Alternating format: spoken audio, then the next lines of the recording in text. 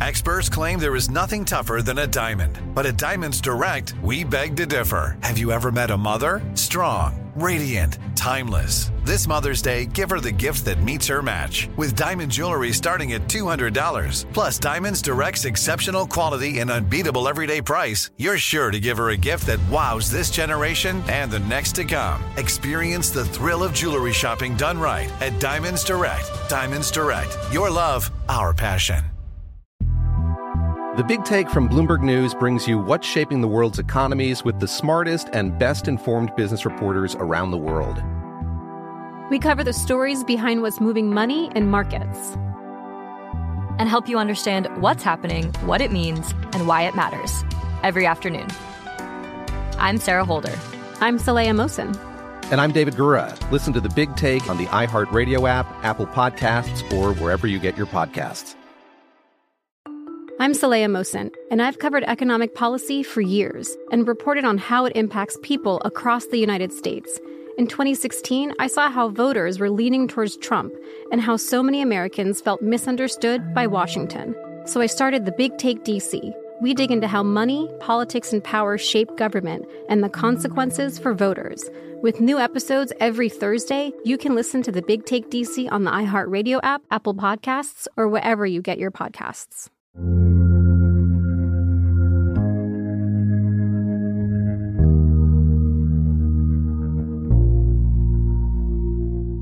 You're listening to Unexplained Season 4, Episode 8, Death's Pale Flag, Part 2.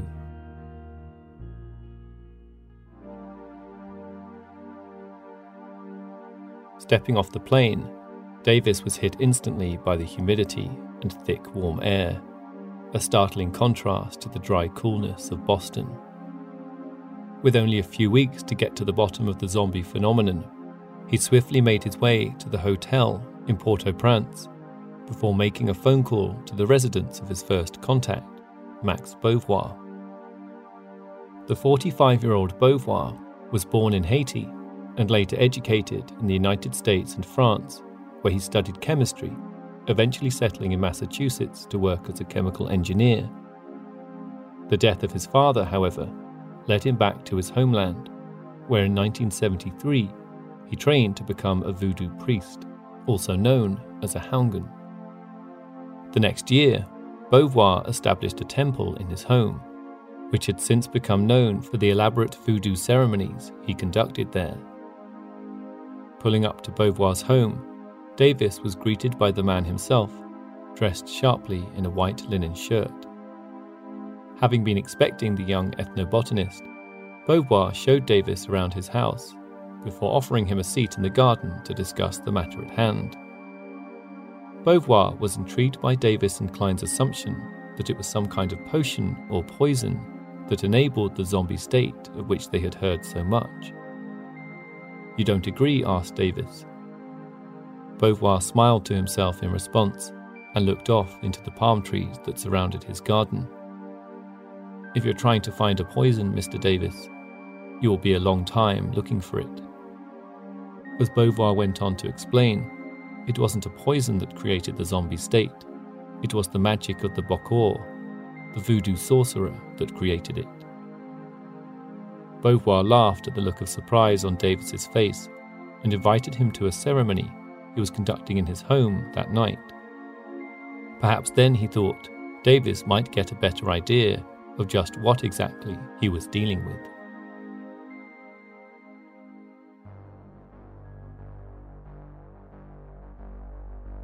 Later that night, after arriving at Beauvoir's home, Davis was whisked through to a dark, torch-lit courtyard, crammed full of people from every corner of the earth. From simple tourists to academics and even some French sailors who had newly arrived at the local port, all had come to witness the ceremony for which Beauvoir had become increasingly infamous. Davis was led toward a table at the back, at which Beauvoir was sitting. Nodding to his guest to take a seat, Davis was just about to speak when the frantic shaking of a rattle was heard from the other side of the courtyard. Moments later, a houndess appeared, a female initiate of the temple, followed by a mambo, a voodoo and priestess, and together they began an elaborate ritual to invoke the voodoo spirits.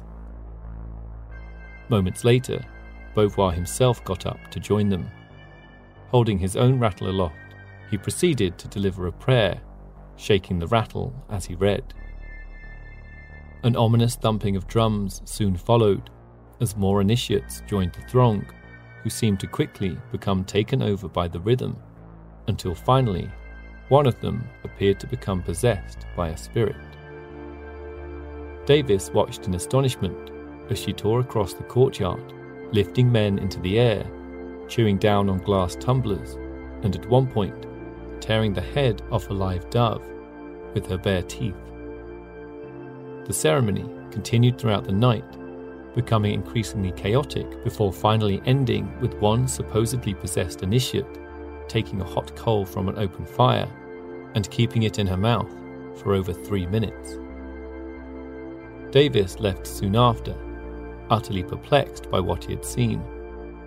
Though he had little doubt that Beauvoir's shows were greatly hammed up for the tourists, who paid good money to see them, what he couldn't deny was that he had just seen a woman holding a burning piece of coal in her mouth for 3 minutes without injury.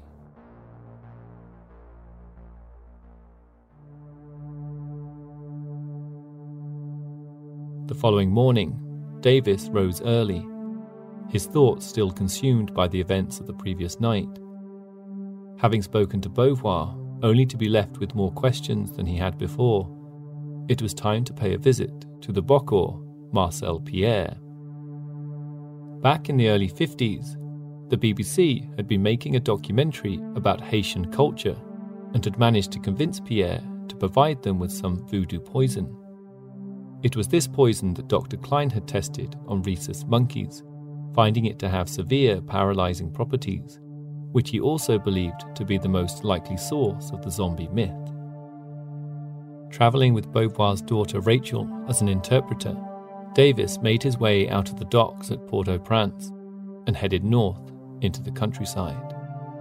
After 2 hours travelling through thick green cane fields and scrublands, they arrived at the small coastal town of Saint-Marc. As a local Bokor, Marcel Pierre was well known for offering a range of different services, provided the price was right. Though it wasn't one he was especially open about, it was believed that creating zombies was just one such service. Arriving at his house just after midday, Rachel explained to Pierre that Davis was a very discreet and influential man from New York who was hoping to procure his services. Having convinced Pierre that he was legitimate and that he was willing to pay any price, the Bokor eventually agreed to let the pair into his home. As Davis explained, he was interested specifically in the potion used to make a zombie, and wondered if it might be possible to see an example of it. Pierre paused for a moment, then beckoned for the pair to follow him, leading them through his house and into his makeshift temple cum apothecary at the back of it.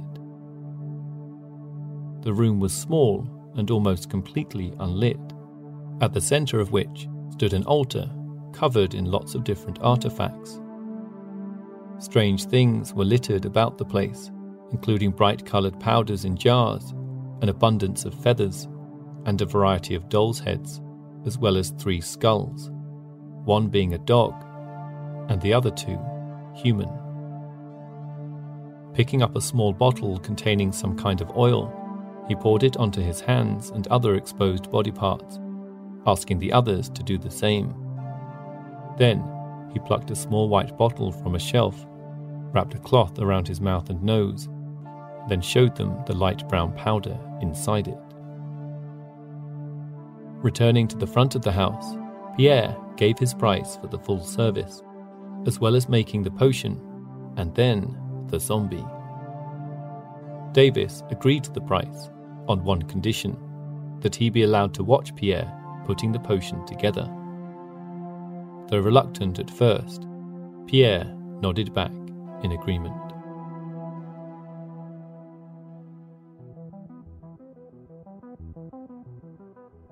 Having arrived early at Pierre's home the next day, Davis and Rachel Beauvoir were taken to a local cemetery. However, since Davis had no formal permission to be there, 2 local military guards prevented the group from entering. Unsure what they were doing there in the first place, Pierre explained that the first ingredient they needed was a sample of human bone. It wouldn't be a problem, however, since he had plenty to go around back at his home.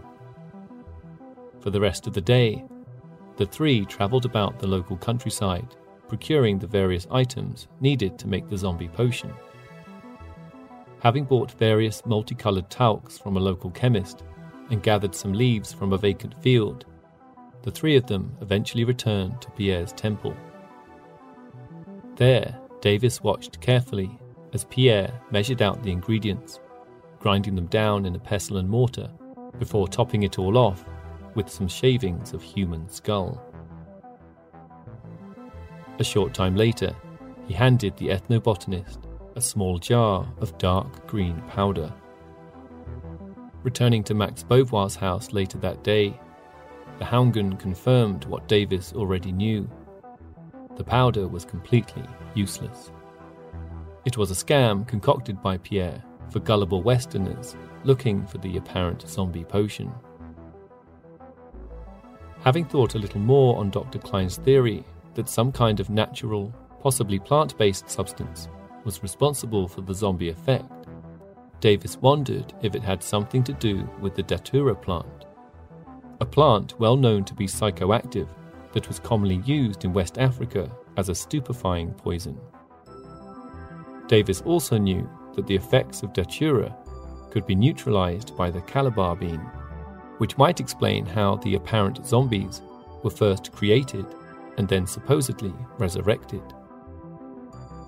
Despite spending the next few days searching high and low for any sign of those plants, Davis found little evidence for them. Having spent almost a week by now in Haiti, Davis felt no closer to finding what he came for. It was time to get in touch with the last of Dr. Klein's contacts, the psychiatrist and his former student, Lamarck Doyoun.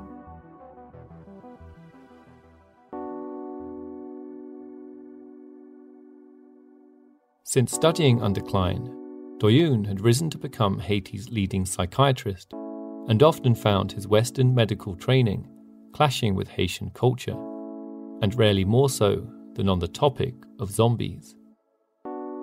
Like most Haitians, as a child, Doyoun had been equally terrified and fascinated by the stories of the brain-dead creatures stalking the land. However, he had never once believed it to be anything other than just old folk tales. All that changed when he enrolled at McGill University.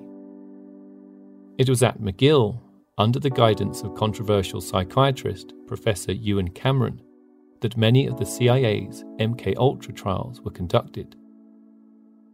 Project MKUltra was the code name given to a program of experiments undertaken by the United States highly secretive Central Intelligence Agency. Though the CIA have now admitted to the existence of the program, there is doubtless much about it that we will never know. What is known, however, was that the project was a mind control program, utilizing the use of psychotropic drugs, often using large quantities of LSD to conduct brainwashing experiments. These experiments were conducted largely on human test subjects, and Doyoun is thought to be one of the many researchers who participated in the program. What Doyoun observed during these experiments reminded him precisely of the accounts he had heard of zombies since he was a child. It was only then that he realized the stories might not be completely bogus after all. Though he had little time for the supernatural, like Klein, Doyoun believed it could well be possible that some kind of agent was being used to dramatically slow a victim's metabolism to make them appear dead. The victim could then even be buried for a few hours before somehow being reawakened later on.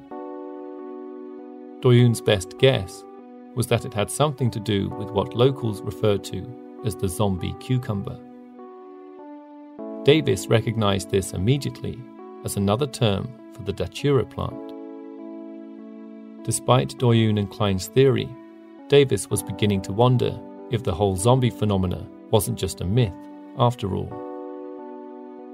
At that, Doyoun left the room, reappearing moments later with two of his current patients, suggesting that they might be the best people to talk about it. One was a middle-aged woman, whom Doyoun introduced as Femme T. The other, Davis recognized instantly from the Polaroid he had been given back in Dr. Klein's apartment. It was none other than Clairvius Narcisse. That afternoon, Davis sat quietly as Clairvius tried his best to explain just what exactly had happened to him. Are you always taking care of your family? Do you often take care of others and not yourself? Now it's time to take care of yourself, to make time for you. You deserve it. Teladoc gives you access to a licensed therapist to help you get back to feeling your best, to feeling like yourself again. With Teladoc, you can speak to a licensed therapist by phone or video. Therapy appointments are available 7 days a week from 7 a.m. to 9 p.m. local time. If you feel overwhelmed sometimes, maybe you feel stressed or anxious, depressed or lonely, or you might be struggling with a personal or family issue, Teladoc can help. Teladoc is committed to facilitating great therapeutic matches, so they make it easy to change counsellors if needed, for free. Teladoc Therapy is available through most insurance or employers. Download the app or visit teladoc.com/unexplained podcast today to get started. That's teladoc.com/unexplained podcast.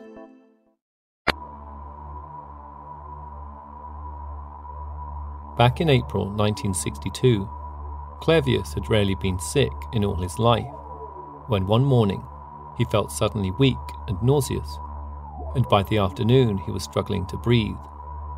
Realizing he was in serious trouble, he arranged a lift to the nearest hospital.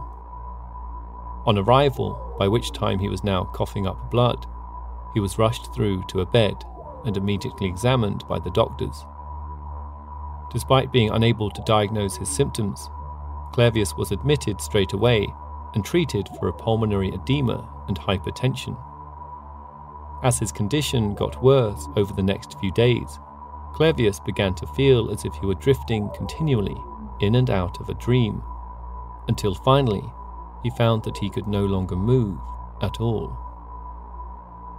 At some point, though he couldn't see or feel anything, he was able to hear the doctors rushing about his bed before coming to a stop suddenly. Then he heard a voice pronouncing him dead. Next, he heard the sound of someone weeping, recognizing it as his younger sister, who had been sat at his bedside the whole time. Clairvius had vague recollections of being lifted and placed into a box, then feeling something tugging at his face. He later discovered this to have been a nail driven into the coffin lid and all the way through his cheek. Soon after that was a peculiar sensation of floating down, followed by hearing the clattering of what he later realized was shovel loads of dirt raining down on top of him. At some point, Clairvius became aware that he was no longer underground. Pulled up into fresh air, he was beaten and bundled into a vehicle, then driven to a plantation 30 miles to the north of where he had been buried. Clairvius then claimed he toiled away for years as a slave on the plantation, from sunset to sunrise, surviving only on just one meal a day, alongside a host of other zombies just like himself. Though he missed his home and family desperately, he seemed incapable of making any decisions for himself. It was like he had been suspended in a permanent nightmare. It wouldn't be until 10 years later that Clairvius finally managed to escape, after one of the captives killed the Bokor who was running the plantation. With their master gone, the captives, in their various lethargic states, slowly dispersed and eventually found their ways home. As his senses slowly came back to him, Clervius realised that it was most likely his brother, who he had fallen out with over a land dispute, that had been responsible for turning him into a zombie. It wasn't until he found out his brother had died that Clervius was finally able to return home.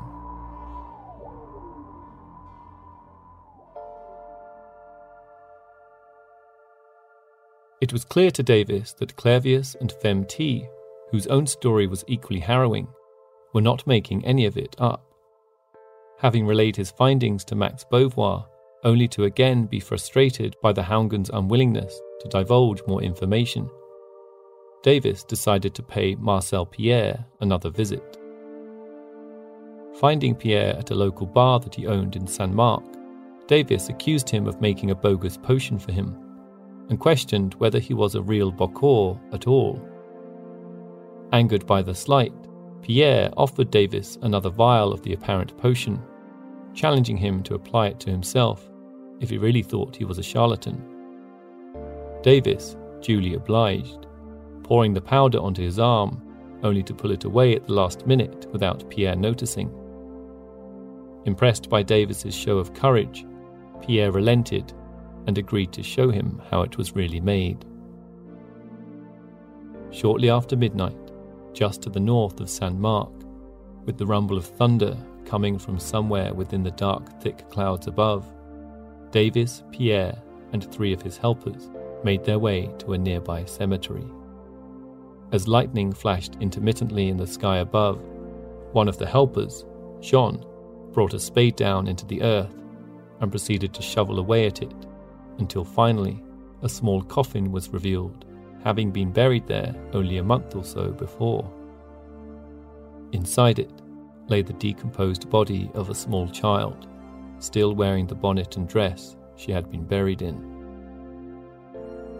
3 days later, now back in Pierre's temple, Davis watched as Jean crushed the skull of the dead infant and placed the pieces in a jar. Davis returned again later that night as Pierre prepared a grill, which was then lit on fire. Pouring alcohol over his skin, Pierre then set that alight too and instructed the others to do the same.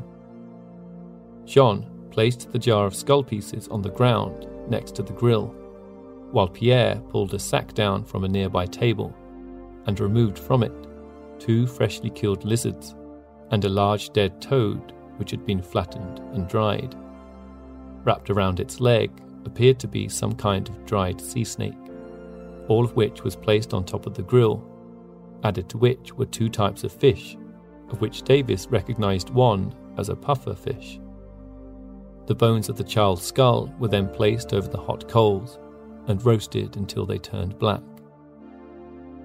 As the various elements cooked, Jean took a human tibia from the side and grated it into a cup before adding it to a large pestle and mortar, along with the pieces of all the cooked ingredients. Finally, some plants were added to the mix, a species of albizia known as cha-cha in Haiti, and the other being one known locally as the itching pea. As Jean pounded at the mixture, Pierre, who never once touched it, lay back in the shade and shouted out instructions. With the mixture almost ready, he began to sing until the process was complete.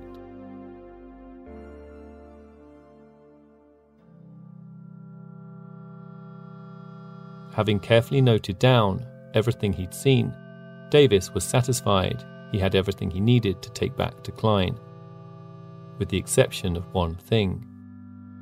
If this was the potion that induced the death-like state, what did Pierre use as the antidote to bring the victims out of it and keep them zombified? But Pierre was confused. The only antidote he made was to stop people falling victim to the poison, such as what they had rubbed on themselves before they put the ingredients together. There was no antidote.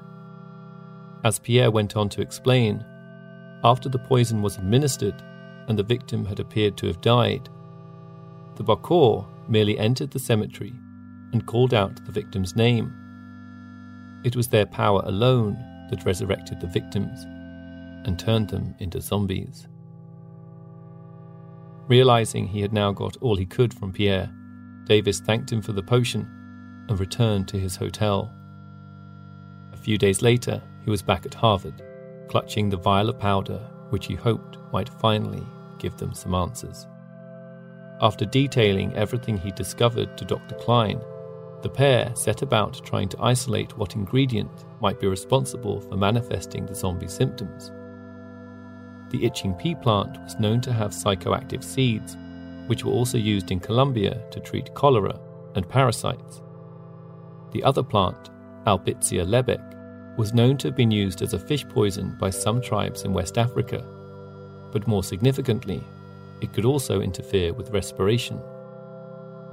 The lizards and the sea snake, which turned out to be a worm, had no apparent psychoactive properties. The toad, however, which was identified as a Bufo marinus, was highly venomous. Its secretions not only contained powerful heart stimulants that could have been responsible for Clavius's hypertension, but was also potentially hallucinogenic. None of which was particularly revelatory to Davis and Klein. Certainly there was nothing there that could account for the extraordinary experience detailed by Clavius and other apparent sufferers of zombification. But then they discovered something else. It had been almost a week since Davis sent the fish off to be analysed, but it was well worth the wait.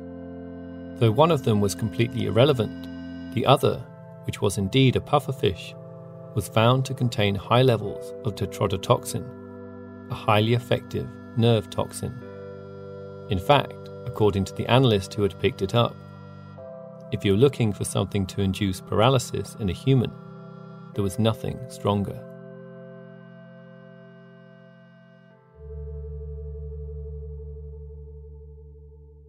Though Davis hadn't thought about it at the time, there existed a vast number of accounts of pufferfish poisoning, with most coming from Japan, where the fish, known there as fugu, is considered a high delicacy. In preparing fugu, chefs are supposed to remove most of its poison to make it non-lethal, while leaving just enough to create a mild sense of euphoria when eating it. It doesn't always go to plan. Tetrodotoxin is thought to be 160,000 times stronger than cocaine, while a single pinhead-sized dose of it is 500 times stronger than cyanide. Victims of fugu poisoning, at least those who are fortunate enough to survive it, will remain completely paralyzed for hours, unable to speak or move, despite being conscious the entire time. Furthermore, some individuals having entered such a state are known to have been certified dead, even being nailed into coffins before suddenly seeming to miraculously revive. Davis was ecstatic. It seemed finally they had solved the mystery of how someone might appear dead, only to be later resurrected. Davis speculated that the poison could be easily rubbed onto a victim's skin, leading to feelings of nausea and difficulty in breathing within hours. Within 6 hours, a victim's metabolism could be so significantly lowered that their vital signs become indistinguishable from death. There was only one problem. None of this explained how an individual, having been poisoned, was then turned into an apparent zombie. Though Davis had his theories, he would ultimately never discover the answer. Despite having countless opportunities to witness the apparent resurrection ceremony, there was always the possibility he would merely have been witnessing an expensive con trick. Or worse, that by requesting to see it, he would then be responsible for turning someone into a zombie. A few years after returning from his first trip to Haiti, Wade Davis detailed the full account of his experiences there in his book, The Serpent and the Rainbow, which was also used as the basis for Wes Craven's fictional horror film of the same name.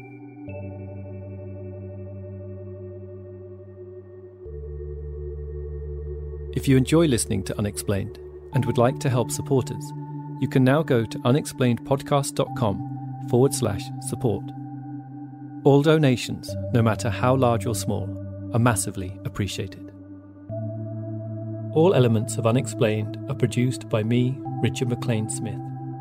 Please subscribe and rate the show on iTunes, and feel free to get in touch with any thoughts or ideas regarding the stories you've heard on the show.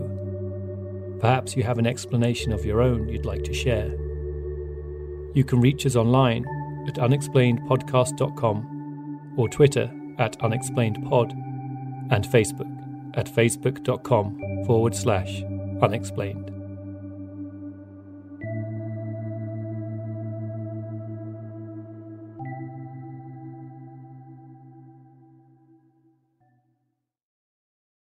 Now it's time to take care of yourself, to make time for you. Teladoc gives you access to a licensed therapist to help you get back to feeling your best. Speak to a licensed therapist by phone or video anytime between 7 a.m. to 9 p.m. local time, 7 days a week.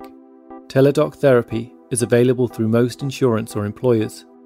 Download the app or visit teladoc.com/unexplained podcast today to get started.